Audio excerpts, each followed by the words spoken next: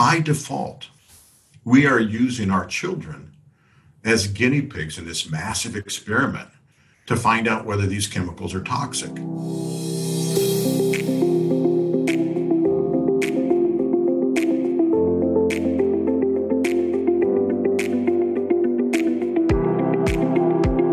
Welcome to the very first episode of On the Mission from Norwex Learning Network.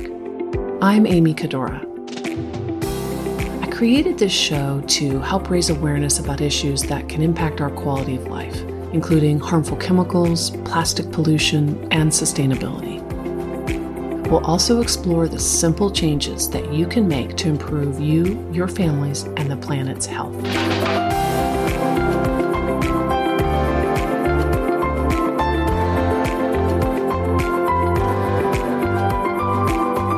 Our guest today is Dr. Bruce Lanphear, MD, who is a professor of health sciences at Simon Fraser University in gorgeous Vancouver, British Columbia, one of my favorite places to visit. His goal with his work is to help prevent disease that may be caused by lead and other toxic chemicals, and he's vexed by our failure to control the pandemic of chronic disease from widespread exposure to pollutants, toxic chemicals, and excess consumption. He produces videos like Little Things Matter to show how our health is inextricably linked with the environment and to help elevate efforts to prevent disease. All right, so excited today to have a very special guest on our podcast series. Many of you remember him from one of our conferences where we introduced the Little Things Matter video and concept. And so many of you wrote in and said how excited you were to learn about this concept. And so we're so fortunate to have Dr. Lanphear, Dr. Bruce Lanphear, on the podcast series today.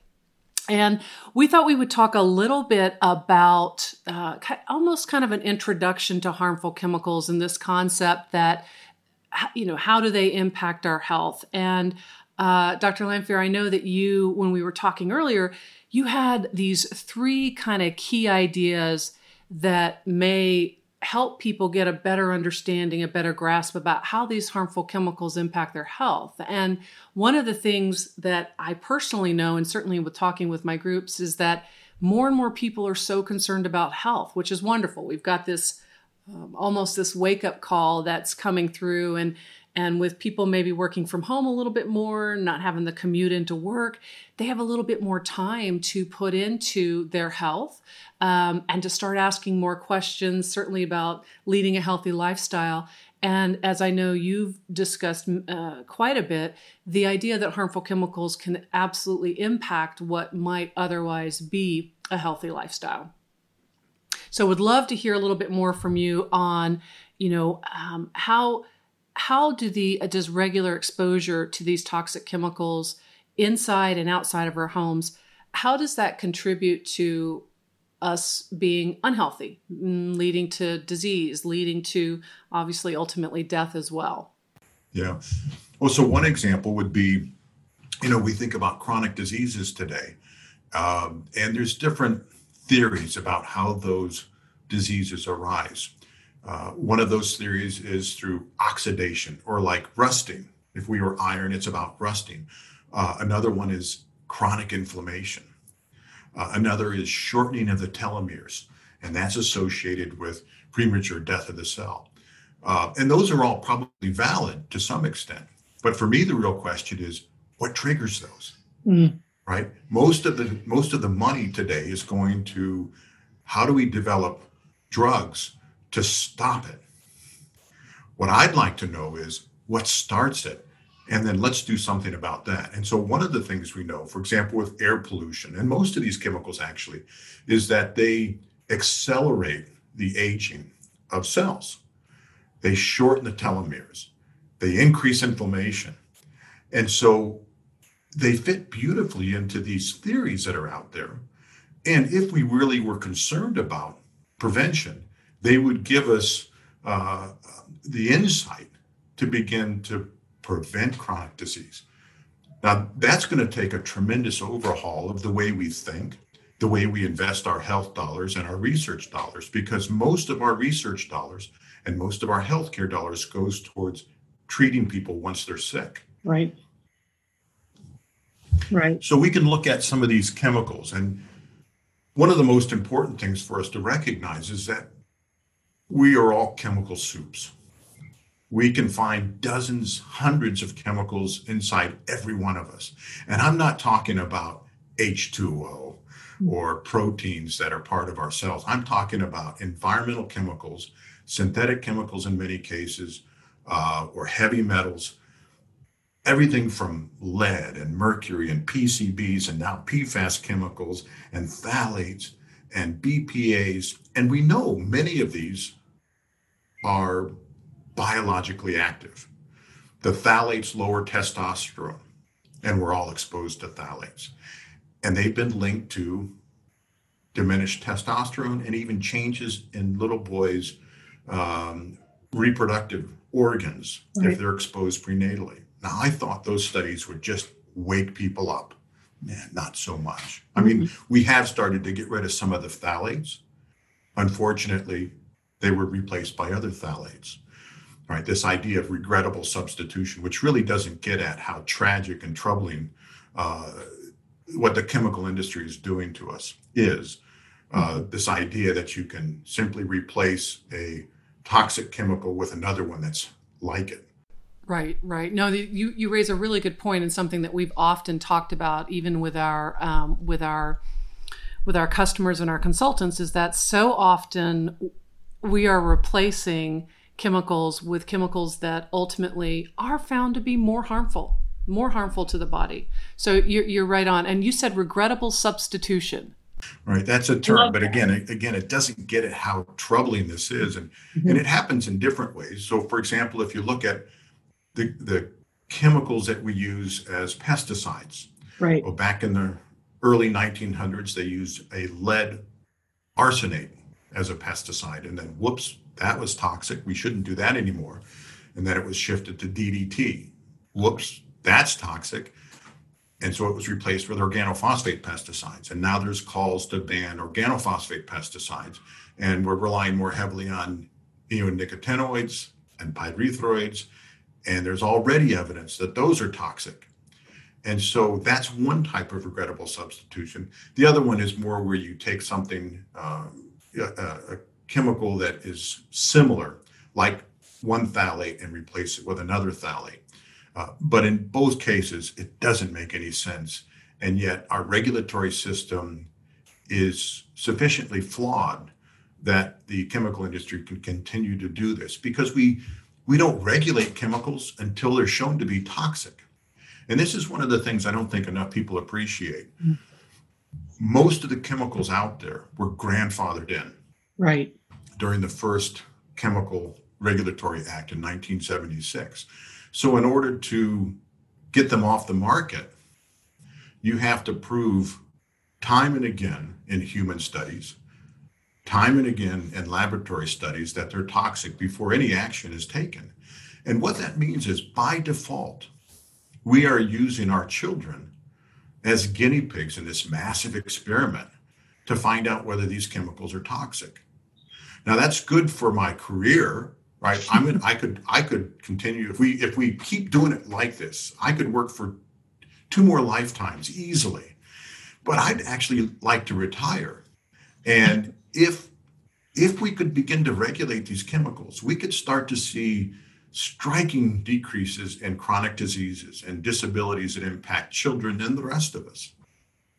So when you talk about regulatory, taking regulatory action, because I absolutely agree with you. We encourage people to communicate with their pocketbook, right? And really look for ways that you can be buying products that support or don't support the use of harmful chemicals, for sure. When you're talking about regulations and the impact that they could potentially have on regulations, do you have any insight about what they could be doing, what we could be doing from a regulatory standpoint? Absolutely. And I think, just to begin with, one of the reasons I'm just so excited that you've shown the videos is that we're now celebrating the 100th anniversary of women demanding the right to vote, right? And it wasn't a coincidence that just a year or two later, one of the largest at the time, public health bill, the Town Shepherd Act, was implemented because women demanded it. And it called for home nurse visitation. It called for more clinic visits for children. It looks like mostly it was about home nurse visitation that really had the biggest impact. But the point here is that, when I've gone to talk to Congress or when I've served on science advisory boards, it was always with the hope that that would lead to rational, stronger regulations. What I've come to recognize is that that by itself is not enough. And it's not until mothers start demanding change that we're going to see any action. And that's what happened in Flint, Michigan. That's what happened with the Town Shepherd Act. That's what happened with Mothers Against Drunk Driving. We can't rely on our politicians to do that without the communities, without mothers standing up and demanding it. Now, I do have some additional hope because we're starting to see more women in Congress, for example, but they need our help too, because they're going to be in a position where they need campaign funding. And too often that campaign funding comes from these big corporations that have their own interests. They're not necessarily, most of them aren't, primarily interested in our children's health. So it sounds like even just using our voices more, from your perspective, definitely teaching, giving more education, continuing, even though you've been doing this for decades now, continuing to wave that flag of, hey, we've got a problem and we need to start at the source, right? Because, and I agree with you, moms are,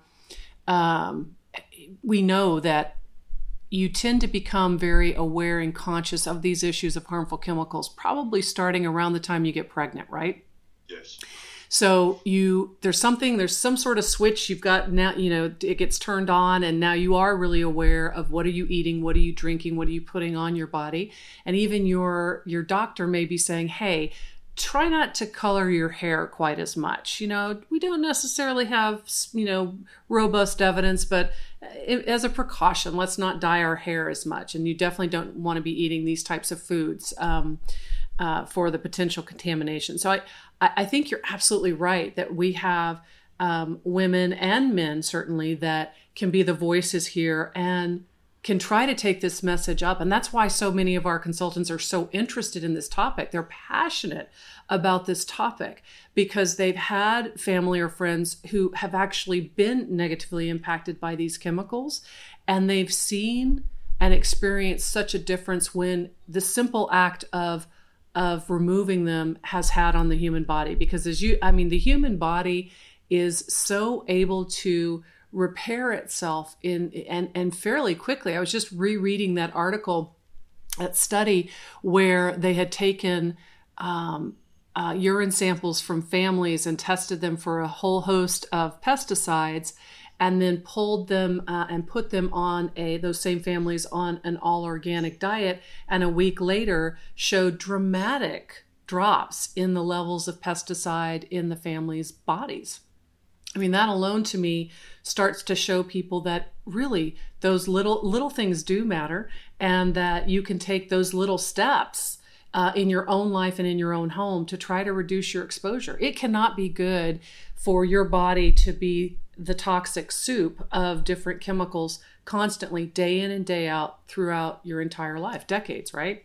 That's absolutely right. And those types of studies are hopeful because they offer some way for families to control their own exposures. Right. And yet at the same time, as much as that is important, one of the things we also recognize is that none of us can protect ourselves from all of the chemicals out there. Right. I remember several years ago now, I was being interviewed for a book by Joel Bakken. The name of his book was Childhood Under Siege: How Big Business Targets Our Children for Profit. And he was asking me about some of the different chemicals I'd studied and what the health impacts were. And so I was going through this litany of chemicals and disorders. And after about 5 or 10 minutes, he says, wait a minute, stop. He says, you do this for a living, right? I said, yes. He says, you have children? I said, yes. Can you protect your children from these chemicals. No way. I mean, I can I can keep on top of 5 or 10 things, but there's hundreds of these chemicals out there. And some of them, like what's in the air, I can't control that. I can put a HEPA air cleaner, try to reduce them in my home, but I can't control those exposures. I can't control the lead or the pesticides that get into my food. Now I can choose organic, but that's still not going to protect me because the certification isn't as strong as it needs to be. It's better than it was, but Right. it's not as strong as it needs to be. So we really have to come at this from two different directions. In the short term, absolutely, there are some things we can do to reduce our exposures. But in the long term, we know that that's not going to be sufficient by itself. And that's where the regulations need to come in. Absolutely. Now, what you just were mentioning, chemicals, what are the ones that for you right now are most concerning, particularly as it relates to children? Because I know that a lot of your research and your study, your interest area is in how these toxic chemicals can impact children and how very little of them is needed to have that negative impact. What would you say are the ones that are most concerning?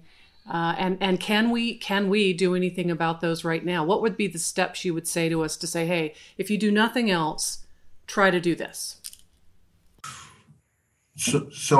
There's too many chemicals to come up with a short list. I mean, I could tell you which ones are most prominent in the news right now, but even the ones that were prominent 20 or 30 years ago, we haven't resolved. I mean, in our birth cohort study, our pregnancy and birth cohort study in Cincinnati that we started in 2003, 80% of pregnant women in the study had measurable levels of DDT.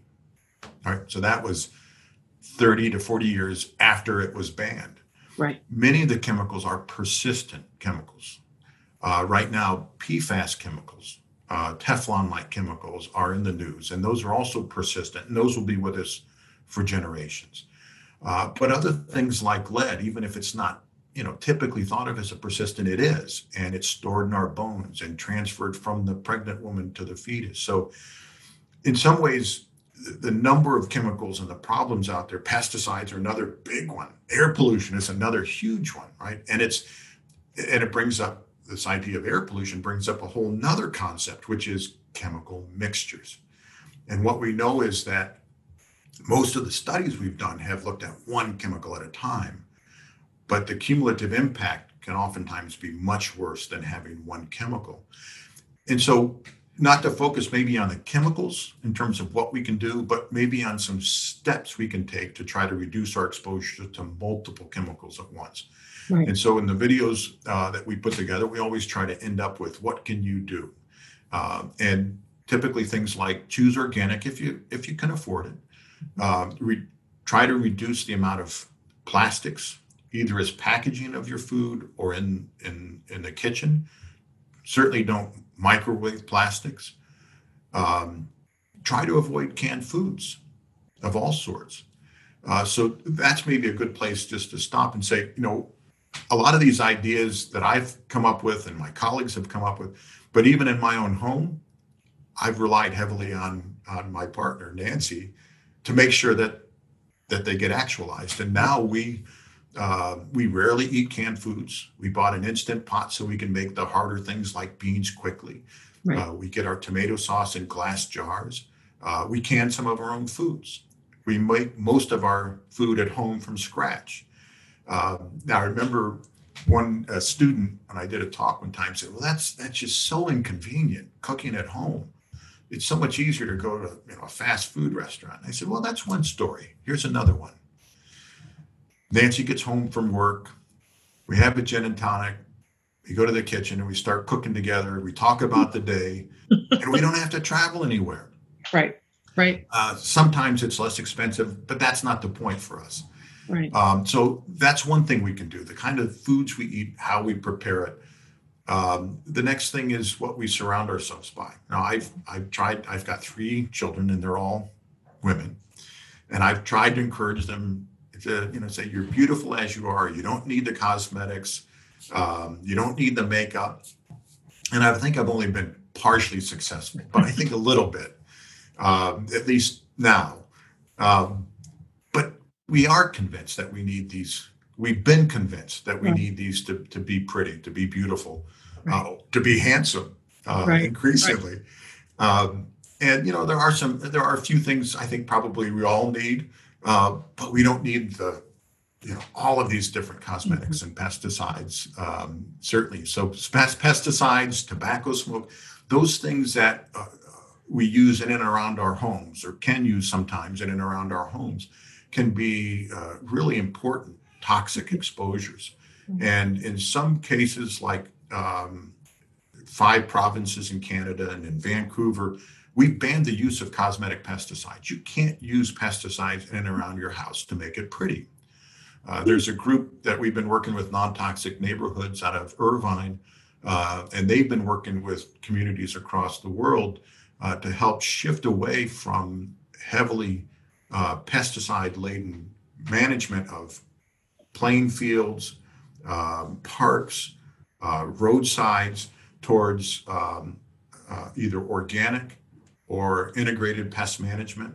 We don't need those pesticides. And in fact, one of the biggest misconceptions, of course, promoted by Big Ag, is that we need pesticides to feed the world.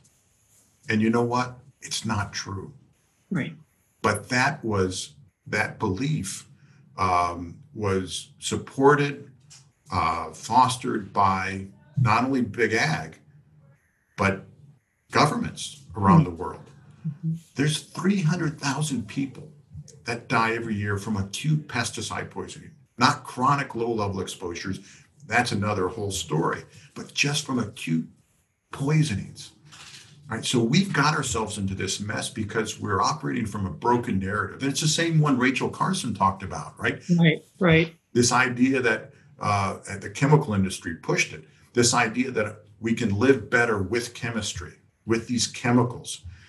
We still operate out of that 50 years after Rachel Carson published her book.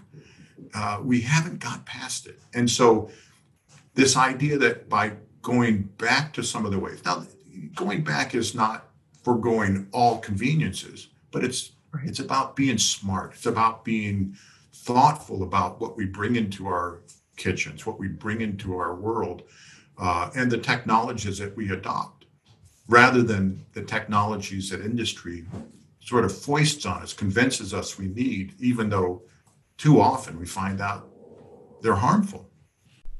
I love what you said, because you almost were reading my mind. It is changing that narrative, right? And it's changing that narrative from what maybe we are being told, what we are for sure being told is the right way to live, and empowering ourselves to say, wait a minute, that's not the narrative that I want. Whether it's I want to have a gin and tonic or a very nice glass of wine and sit down and make a beautiful meal and enjoy it, versus going out for convenience.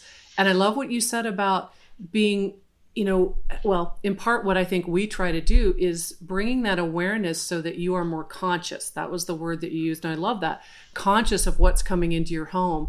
And it also made me think of our Norwegian heritage. And I know, with one of your conferences being in Norway, you're probably very familiar with this entire Norwegian Scandinavian lifestyle, which says a lot of what you just said, the simplicity of life, and saying we don't need necessarily all these cosmetics. It's more of an overused word, but this natural approach, this simplistic approach to taking care of your skin, of your body, it's hygge, right? It's that enjoy your family and friends and taking moments and just living a very different lifestyle. Something that we're trying to emulate here. I know many of us are trying to emulate here, sometimes more successful than others. But you're right. Being more conscious is a huge step. And it's the one thing that we do hear from our teams when they're saying, I didn't know that microwaving plastic was bad. And of course, I'm sitting back going, okay, we got to start with basics then, because the microwaving of plastic, I'm really bad. I swear I can smell microwave plastic, plastic being microwaved when we're at the office, and people get scared when I come into the break room and I'm like, is that plastic? Is that plastic in the microwave? Get it out. Here's a bowl. You got to use a bowl. Or when they're buying Skittles and I'm like, can we talk about dyes for just a minute and the ingesting of the dyes? So They really would like to ban me from the break room. But I completely agree with you. It is this, let's bring more awareness, because what you know and what I know, I can't assume everybody else knows. And in many ways I do. I'm like, well, of course, everybody knows that plastics have some very negative connotations, and the personal care products you use on your body twice a day, right? You've got to make sure that those are clean. You got to make sure those are clean. All right, so this is great. We've talked a little bit about how we're exposed. Can you talk a little bit about the difference in exposure, maybe for children versus for adults? Like how we have shared a lot of the research at our conferences about little, very small doses can have really no measurable impact on an adult, but on children it can be substantial. So love your insight on that. Yeah.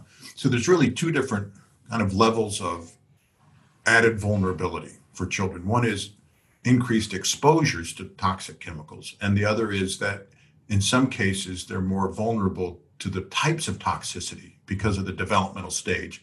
So for exposures, they have different exposures than adults. The first case, the first environment they're in, the uterus, the uterine environment, they can be exposed to certain chemicals that way. It's not like it used to be thought that the placenta acted as a barrier to chemicals, but the congenital mercury poisoning out of Minamata proved that wasn't the case. The mother was the one who ate the contaminated fish, but it was the child, the fetus, that was devastated in some cases from those exposures. We knew that the mother might have had some subtle health impacts, but on the surface appeared healthy and normal. Right. But in some cases, the child would develop what looked like cerebral palsy, and then we knew it also had brain impact. So that really woke us up to the idea that the placenta is not a barrier, and what the mother's exposed to and has been exposed to throughout her life in some cases will be transferred. Then once a child's born, they're at increased exposure for a couple reasons. One is pound for pound, they eat more, drink more, and breathe more than older children and adults. And so if the air or the water or the food is contaminated, they're going to get a higher body burden from the same exposures. They also tend to crawl on the floor. And so whatever's on the floor, and there's a lot on the floors, right. A lot of stuff settles out from what's in the air, from what we drag in on our feet, whether it's pesticides at the farm or whether it's from the tarmac outside on the driveway or in the garage when we come in. And so they're putting their hands in their mouths. Children explore the world as much with their hands as their eyes and ears. And so what we've seen is, whether you look at things like tobacco or lead or number of pesticides, is that the body burden of young children oftentimes is higher than an older child or an adult. Right. And so that's been pretty consistent. Then there's this idea that at different developmental stages, children might be more vulnerable. And particularly if you think about brain development, during early childhood, the brain is rapidly growing during in utero development and even throughout early childhood. So think just for a moment how we treat cancer. And that seems like a strange analogy, but think about how we treat cancer. We administer poisons to those cancer patients with the hopes that those poisons are more rapidly picked up by the fast-growing cells, the cancer cells. Right. But in the case of toxic chemicals in our environment, those are going to be picked up by the rapid-growing normal brain cells.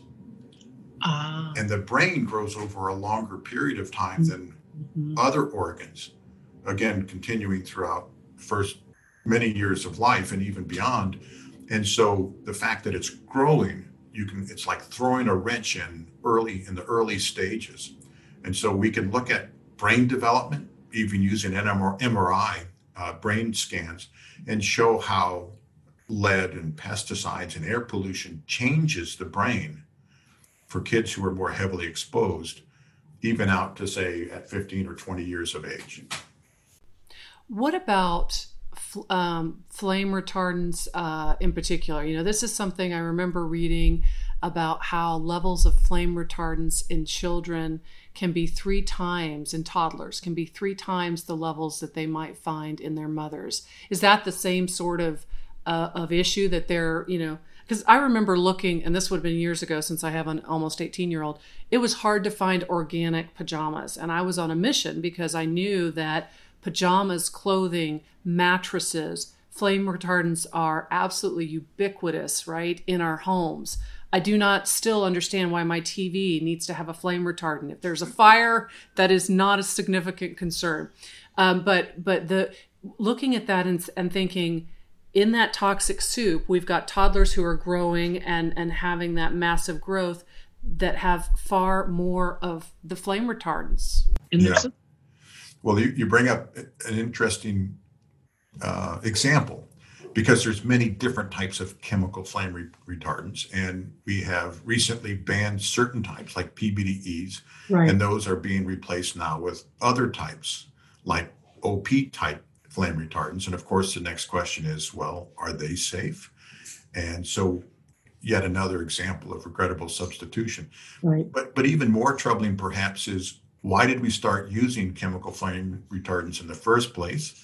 It was because there were so many fires from cigarette smoking.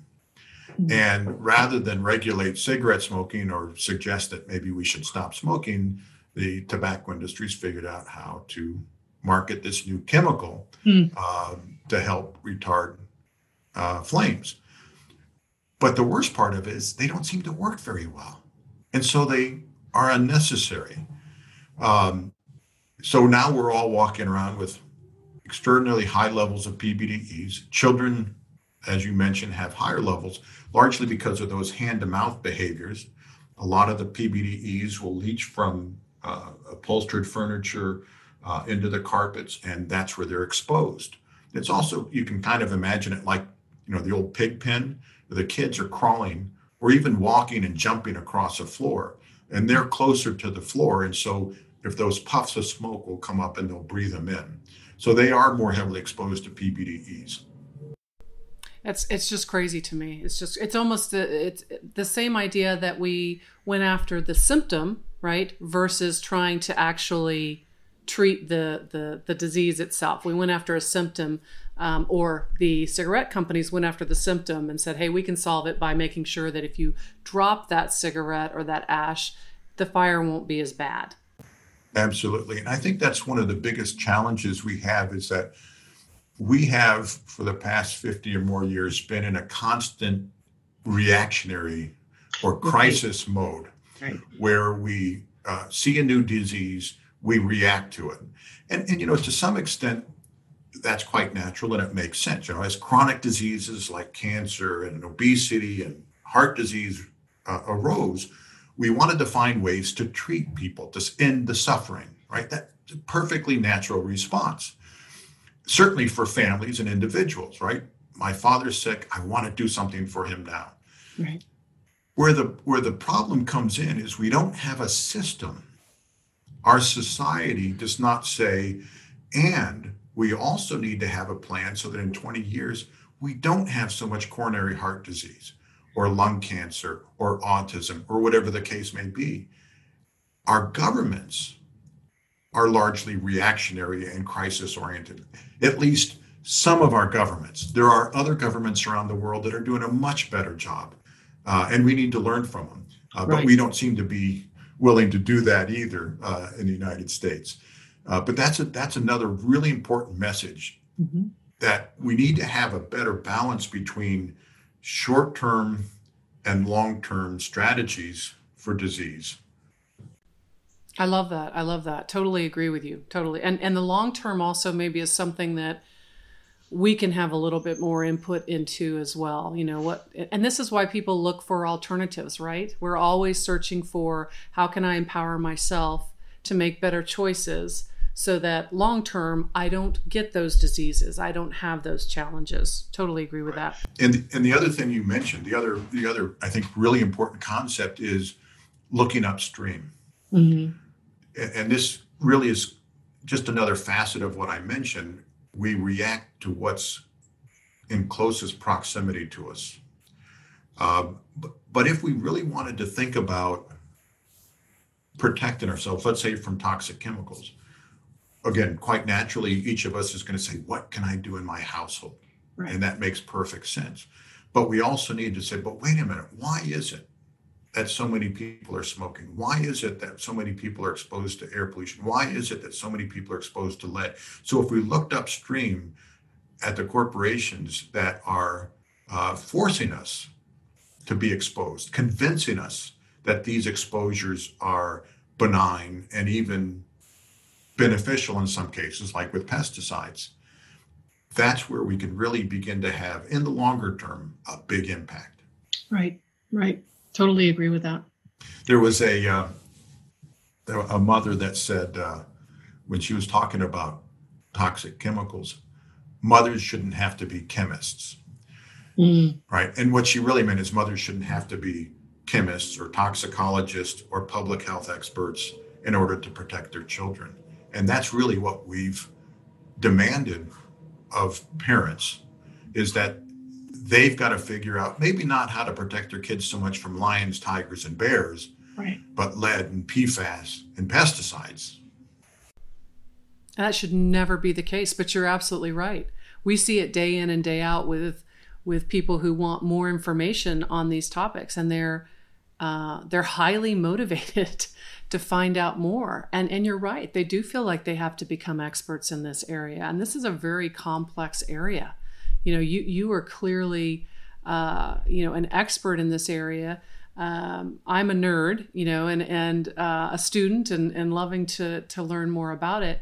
But it is complicated to understand even the studies that are put out, right? And interpret that and be able to intelligently then translate that to say that this is what this means, and these are things that we all need to do to try to improve our outcomes long term. It's very challenging. Even as experts, we can't protect ourselves from all of it. We can't keep on top of all of it. No, and people honestly, when we talk about this, we get from people that are very educated. We'll get additional research that they'll spin at us, and I always marvel at it, because it's how do you filter through all of this and get to the true source of information that you can rely on day in and day out? And we have very few of those types of resources where you can say, okay, Dr. Lanfear said this, so this is what we're going to do because we trust everything that he says. We don't have very many of those resources. We really don't. And it's interesting. This creates tremendous problems. I mean, people now, I think the statistic I heard last week was that 30% of people wouldn't take the coronavirus vaccine if it was available. Now, presumably that means it's both effective and it's safe. Right. And yet 30% of people said maybe not. And the question is, who do we trust? Mm-hmm. And too often, it's really hard to know. And it's so convenient for people to, become consultants for industry, for example. And right. You can make a lot of money working for industry. And so can you trust a person just because they're a professor at a university? Not necessarily, right? You have to figure out, do they have financial conflicts or not? And I would say the vast majority of my colleagues, certainly in this field, children's environmental health, don't. And yet too many people do. Who do you trust? That's a huge question. Who do you trust? Yep. The last time I presented to the chemical management plan at Health Canada, this is a few years ago, somebody asked a question and I responded, and I had never said this before, but it's true. I don't trust that our governments are protecting us from toxic chemicals. That's one of the most important functions of either a federal or state or provincial government, is to protect its people from hazards. Now, of course, there's other types of hazards, but this is a big one. And I don't trust that our governments are protecting us adequately from these toxic chemicals. And as soon as I said that, I realized how sad that is. Hmm. They are failing to protect us from toxic chemicals. Right. Either inadvertently or more overtly. Yeah, and it is hard. I mean, Yeah, the EPA, for example, they've lost funding for the last they're two overwhelmed. decades, Overwhelmed. and it's almost like we've got to hold them accountable Right. on one hand, Right. and demand more resources and a stronger mandate on the other. Right. And of course, we got to demand a lot more from the EPA today. But it's been flawed and broken for over 20 or 30 years now. Anyway, Right. it's not just under Trump. Right. Right. Totally agree. Totally agree. Is there an example of a country or countries that you look at who you think interesting? They're headed in the right direction. I like how they're managing these environmental chemicals, like how they're, how they're trying to reduce the impact.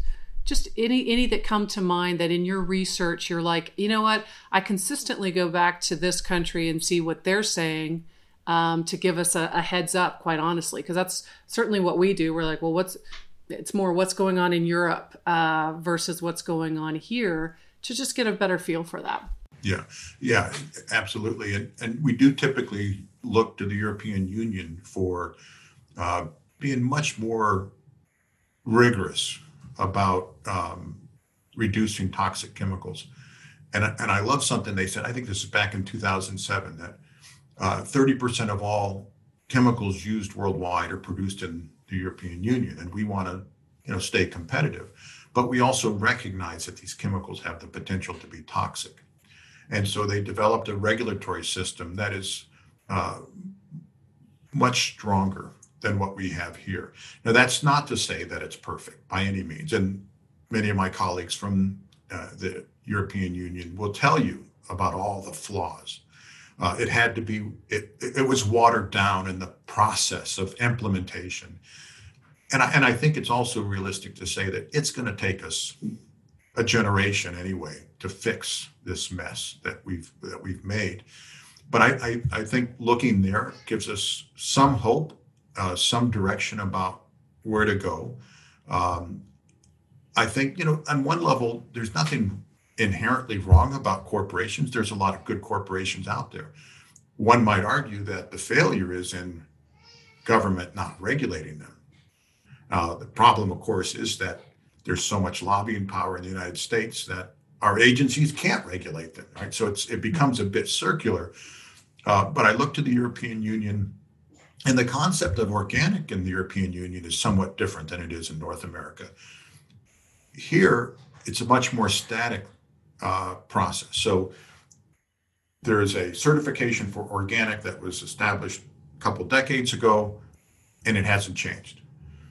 When I talk to my colleagues in the European Union, they talk about how some companies will constantly try to improve what it means to be organic. Oh, there's plastics in there. We've got to figure out how to reduce those. Right? It's a very different system. And when you talk about innovation, helping companies innovate, well, regulations aren't only bad, right? They don't only impede progress, they can actually serve to enhance innovation if you put out and you want to give them time, right? You don't want to say by tomorrow you have to do this, but you want to give them an impetus to make products that are healthier. When you're talking about companies almost self-regulating in some ways, I've been so encouraged lately by looking, even over the last 3 years, looking and finding companies that are taking it on themselves to define, what does it mean to be socially responsible? What does clean personal care products, clean food actually mean to us? So we're going to define it at a very different level than maybe how our government is defining it. But I'm so encouraged to see more and more companies doing that, because to your point, that's going to be the innovation, and they're bypassing, for example, in the U.S., the nightmare that was trying to get the USDA organic certification through and approved. I mean, part of the reason probably no one wants to touch that again was it was very It was a very challenging process that they went through. So they're like, leave well enough alone. It's good enough. So the more that we can encourage companies with our pocketbooks again to say, hey, I love what that company stands for. I love what they're doing. And I love that they're setting the bar up here versus down, where we might have from a regulatory standpoint. I love that. Yeah. Yeah, and making it easier for companies to be innovative in a way that promotes health. Absolutely, because that's what we're seeing, right? We're not seeing it necessarily come from certainly governmental organizations. It's not coming from there. It is coming from these smaller companies. Okay, so one of the key points that you made was that most death and disease arises in people who are at this low to moderate risk, and that I think this ties back into your exposure 24/7 to this cocktail mix of chemicals, but just talking about how is the research being done on only high risk groups versus the impact is actually much more significant on these low to moderate. And I would say, for example, put myself in this low to moderate risk level, but do I actually have more exposure and more potential for disease long term than these high risk groups? Yeah, so this is kind of a complex topic to try to get at. But let me give an example, and then I'll come back and try to explain it in a different way. So in one sense, it's really a numbers game. So you can imagine I could give you the option, 10 people give you $10,000. That's a lot of money, right? Right. Or 10,000 people giving you $100.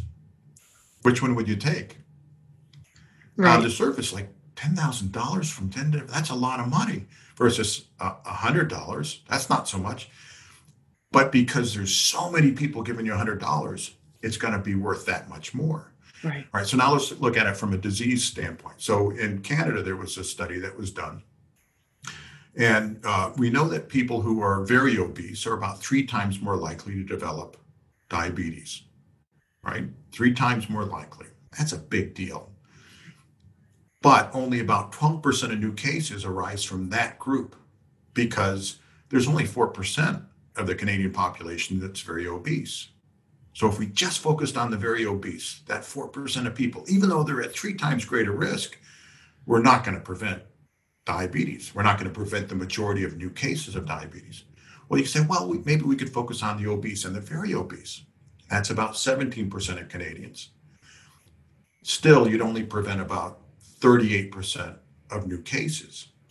So if you really want to prevent the bulk of new cases of diabetes, you want to focus on the entire population. You might have some targeted efforts towards the high risk, but you certainly don't want to neglect the low to moderate risk group. So they are still at risk. It's lower, but there's so many of them that the new cases from that low to moderate risk group will overshadow those in the higher risk group. The other problem with focusing only on this high risk strategy, which is a clinical strategy, which is the basic strategy we use in North America, right? That's where we put 96% of our health dollars. That's where we put 96% of our research investments in the high risk populations, in treatment, in genetics, in stem cells. The other problem with that is that by the time people develop a sickness, a disease, or symptoms, well, now it's about trying to minimize it, as opposed to starting out by reducing the overall risk in the population. You can actually begin to prevent people from developing the disease in the first place. And we know that's true. And yet we still get sort of stuck on this idea and where all the money goes. You know, we did it. We made a video a few years ago. We've seen autism skyrocket in the past 3 or 4 decades. We now have some evidence that air pollution and pesticides have an impact, but still all of the dollars are going towards genetics, very few towards the environment, right? Which is making this assumption that if we can identify the genetic risk factors, somehow we can give those people a drug. Now stop and think about that for a minute. Yeah. We're going to identify genetic risk factors in pregnant women and give them a drug? Really? Or what are we going to do? Tell them to abort for a 5% increased risk? I don't think so. And yet, 4% of our research dollars, only 4% goes towards trying to identify environmental triggers. Here's another example, childhood leukemia. Some of my colleagues down at UCSF have shown that about 1 in 4 cases of childhood leukemia can be attributed back to pesticides used in and around the home during pregnancy, highway traffic or air pollution, paints and solvent exposures during pregnancy, or smoking by the father. Right? Big deal, 1 in 4. All right, so we know we have some clues about that we can prevent childhood leukemia, but virtually all of the dollars go towards treatment. And for research dollars, the National Cancer Institute only spends 1% of its budget for childhood cancer on prevention. Now, when I've done surveys of pediatricians, I've done surveys, hand-raising surveys in audiences of pediatricians over the past 2 years, and I've asked them, I'm going to take a vote, and you can only choose one of 2 answers. How many of you would either, 1, increase funding to enhance the cure for childhood leukemia, or 2, increase funding to find ways to prevent childhood leukemia? And then I asked those pediatricians to think of their children and grandchildren before they answer. 5 pediatricians out of over 1,000 raised their hand to increase funding to enhance the cure for childhood leukemia. 5, less than 1/4%. But NIH spends 1% of their research dollars to find ways to prevent childhood cancer. There's something broken about the system. Now, we don't have surveys like that for parents. I can't imagine that parents wouldn't say the same thing. Now, to be fair, if a parent has a child with childhood leukemia, of course they're going to answer differently, and they should. Right. What we should be asking those parents is, what would you wish we had done 20 years ago? And so the way we invest our research dollars is not democratic. And NIH, in fact, they say it's precision medicine, immunotherapy, and genomics. Those are their 3 big things. Now, those are great for the biomedical industry. They're terrible for prevention. And in fact, these 3 things are the same thing the American Biopharmaceutical Association said were the most important things. So nobody is really looking out for prevention of disease, maintaining health. It's really about disease care. And that, again, I think is where we need parents, mothers to stand up and say most of the victories most of the big victories in the past century were about population level strategies, community level strategies to prevent disease, whether it was polio vaccine, reduction in motor vehicle deaths, reductions in coronary heart disease from air pollution and lead. And most people just blame people for their lifestyle choices and ignore these environmental risk factors. That's where most of the victories have come from, but that's not where we're investing our health dollars today. You know, I get goosebumps as you're talking, Dr. Lanfear, because on the one hand, this information is discouraging and disheartening for sure. But on the flip side of that is exactly what you're saying, which is let us not forget that individuals and communities in the past have had a substantial impact and in the future will be also having a substantial impact. So the more that we can raise awareness, and I know I keep coming back to that and it seems so basic, but to make people aware, because so many people have no idea of what you're talking about. None. They have no, and I've made that assumption time and again that of course everybody knows about this. They do not. So the more that we raise the alarm with parents and make them aware of the challenges and the little things that they can do in their homes, obviously the more impact we can have. And I hope that long term we can make, we need to get companies, we need to get governments around the world, to your point, focused on this idea of prevention too. That's right. And actually, in the end, I think my message is quite hopeful, because what we know is without any new genetic tests, without any new expensive drugs, without stem cells, we can actually prevent a lot of death, disease, and disability, given what we know today, if we acted on it. Well, on that note, I am going to thank you so very much for taking your precious time today and sharing some of your insights with our community. And hopefully we can have you back again soon. I know we're going to get many requests for you after this podcast, but very much appreciate your insight. I just love hearing you talk. I could just sit here all day and just listen to you go on and on about these topics. So I really appreciate you coming on today and sharing with us. Happy to do it.